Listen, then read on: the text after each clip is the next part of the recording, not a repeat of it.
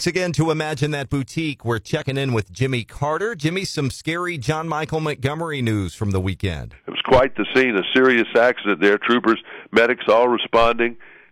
Several people got hurt. Nobody in another car. It was just singly the bus itself.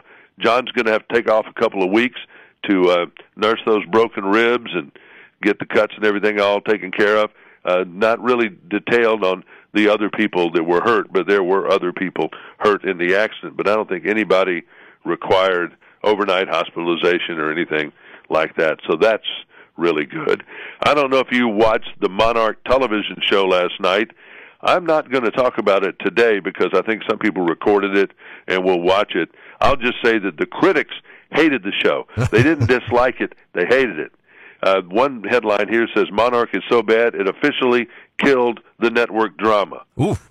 So, I mean, it just goes on. But these, snotty, big city, what do you want to call these people? Writers of the Daily Beast and CNN and things like that, they don't like country music on a good day. They don't have anything nice to say. So they're a little stilted. But I was a little confused by the story. I thought at times it was a little cheesy, but I would probably watch it again. Garth Brooks, he dressed up, man. He wore his black Stetson hat. He wore a button-down shirt. He looked like a rock star. He looked like the Garth of like 92 or 91 or something like that. He looked great on a stage that nobody had ever seen before. It is beautiful with a big G in the middle of it. It's huge because it's a huge place they're playing in. 80,000 people played there. 80,000. And that was Friday, Saturday, and Sunday. Good reviews in all the papers that I can find. Now, of course, there's going to be one, isn't there? And it said they should cancel all Garth Brooks gigs out of respect, the person wrote in a tweet. Not for a queen, but for everyone in Dublin who'll have to deal with the influx of over 400,000 clutchies over the next 5 days. Wow. What is a clutchie, you might ask? Dictionary.com defines a clutchie as an informal Irish word for a rough or unsophisticated country dweller from outside Dublin. Clutchies, okay. A clutchie. So most people at the concert came from out of town. They weren't. I think what was it said something like 6% of the whole population of the island's going to see him. It's just unbelievable, what he's done over there. But some of the people, they're U2 fans or something, and they don't get it. They're jealous that an American can come over there and break every record that Ireland's ever had.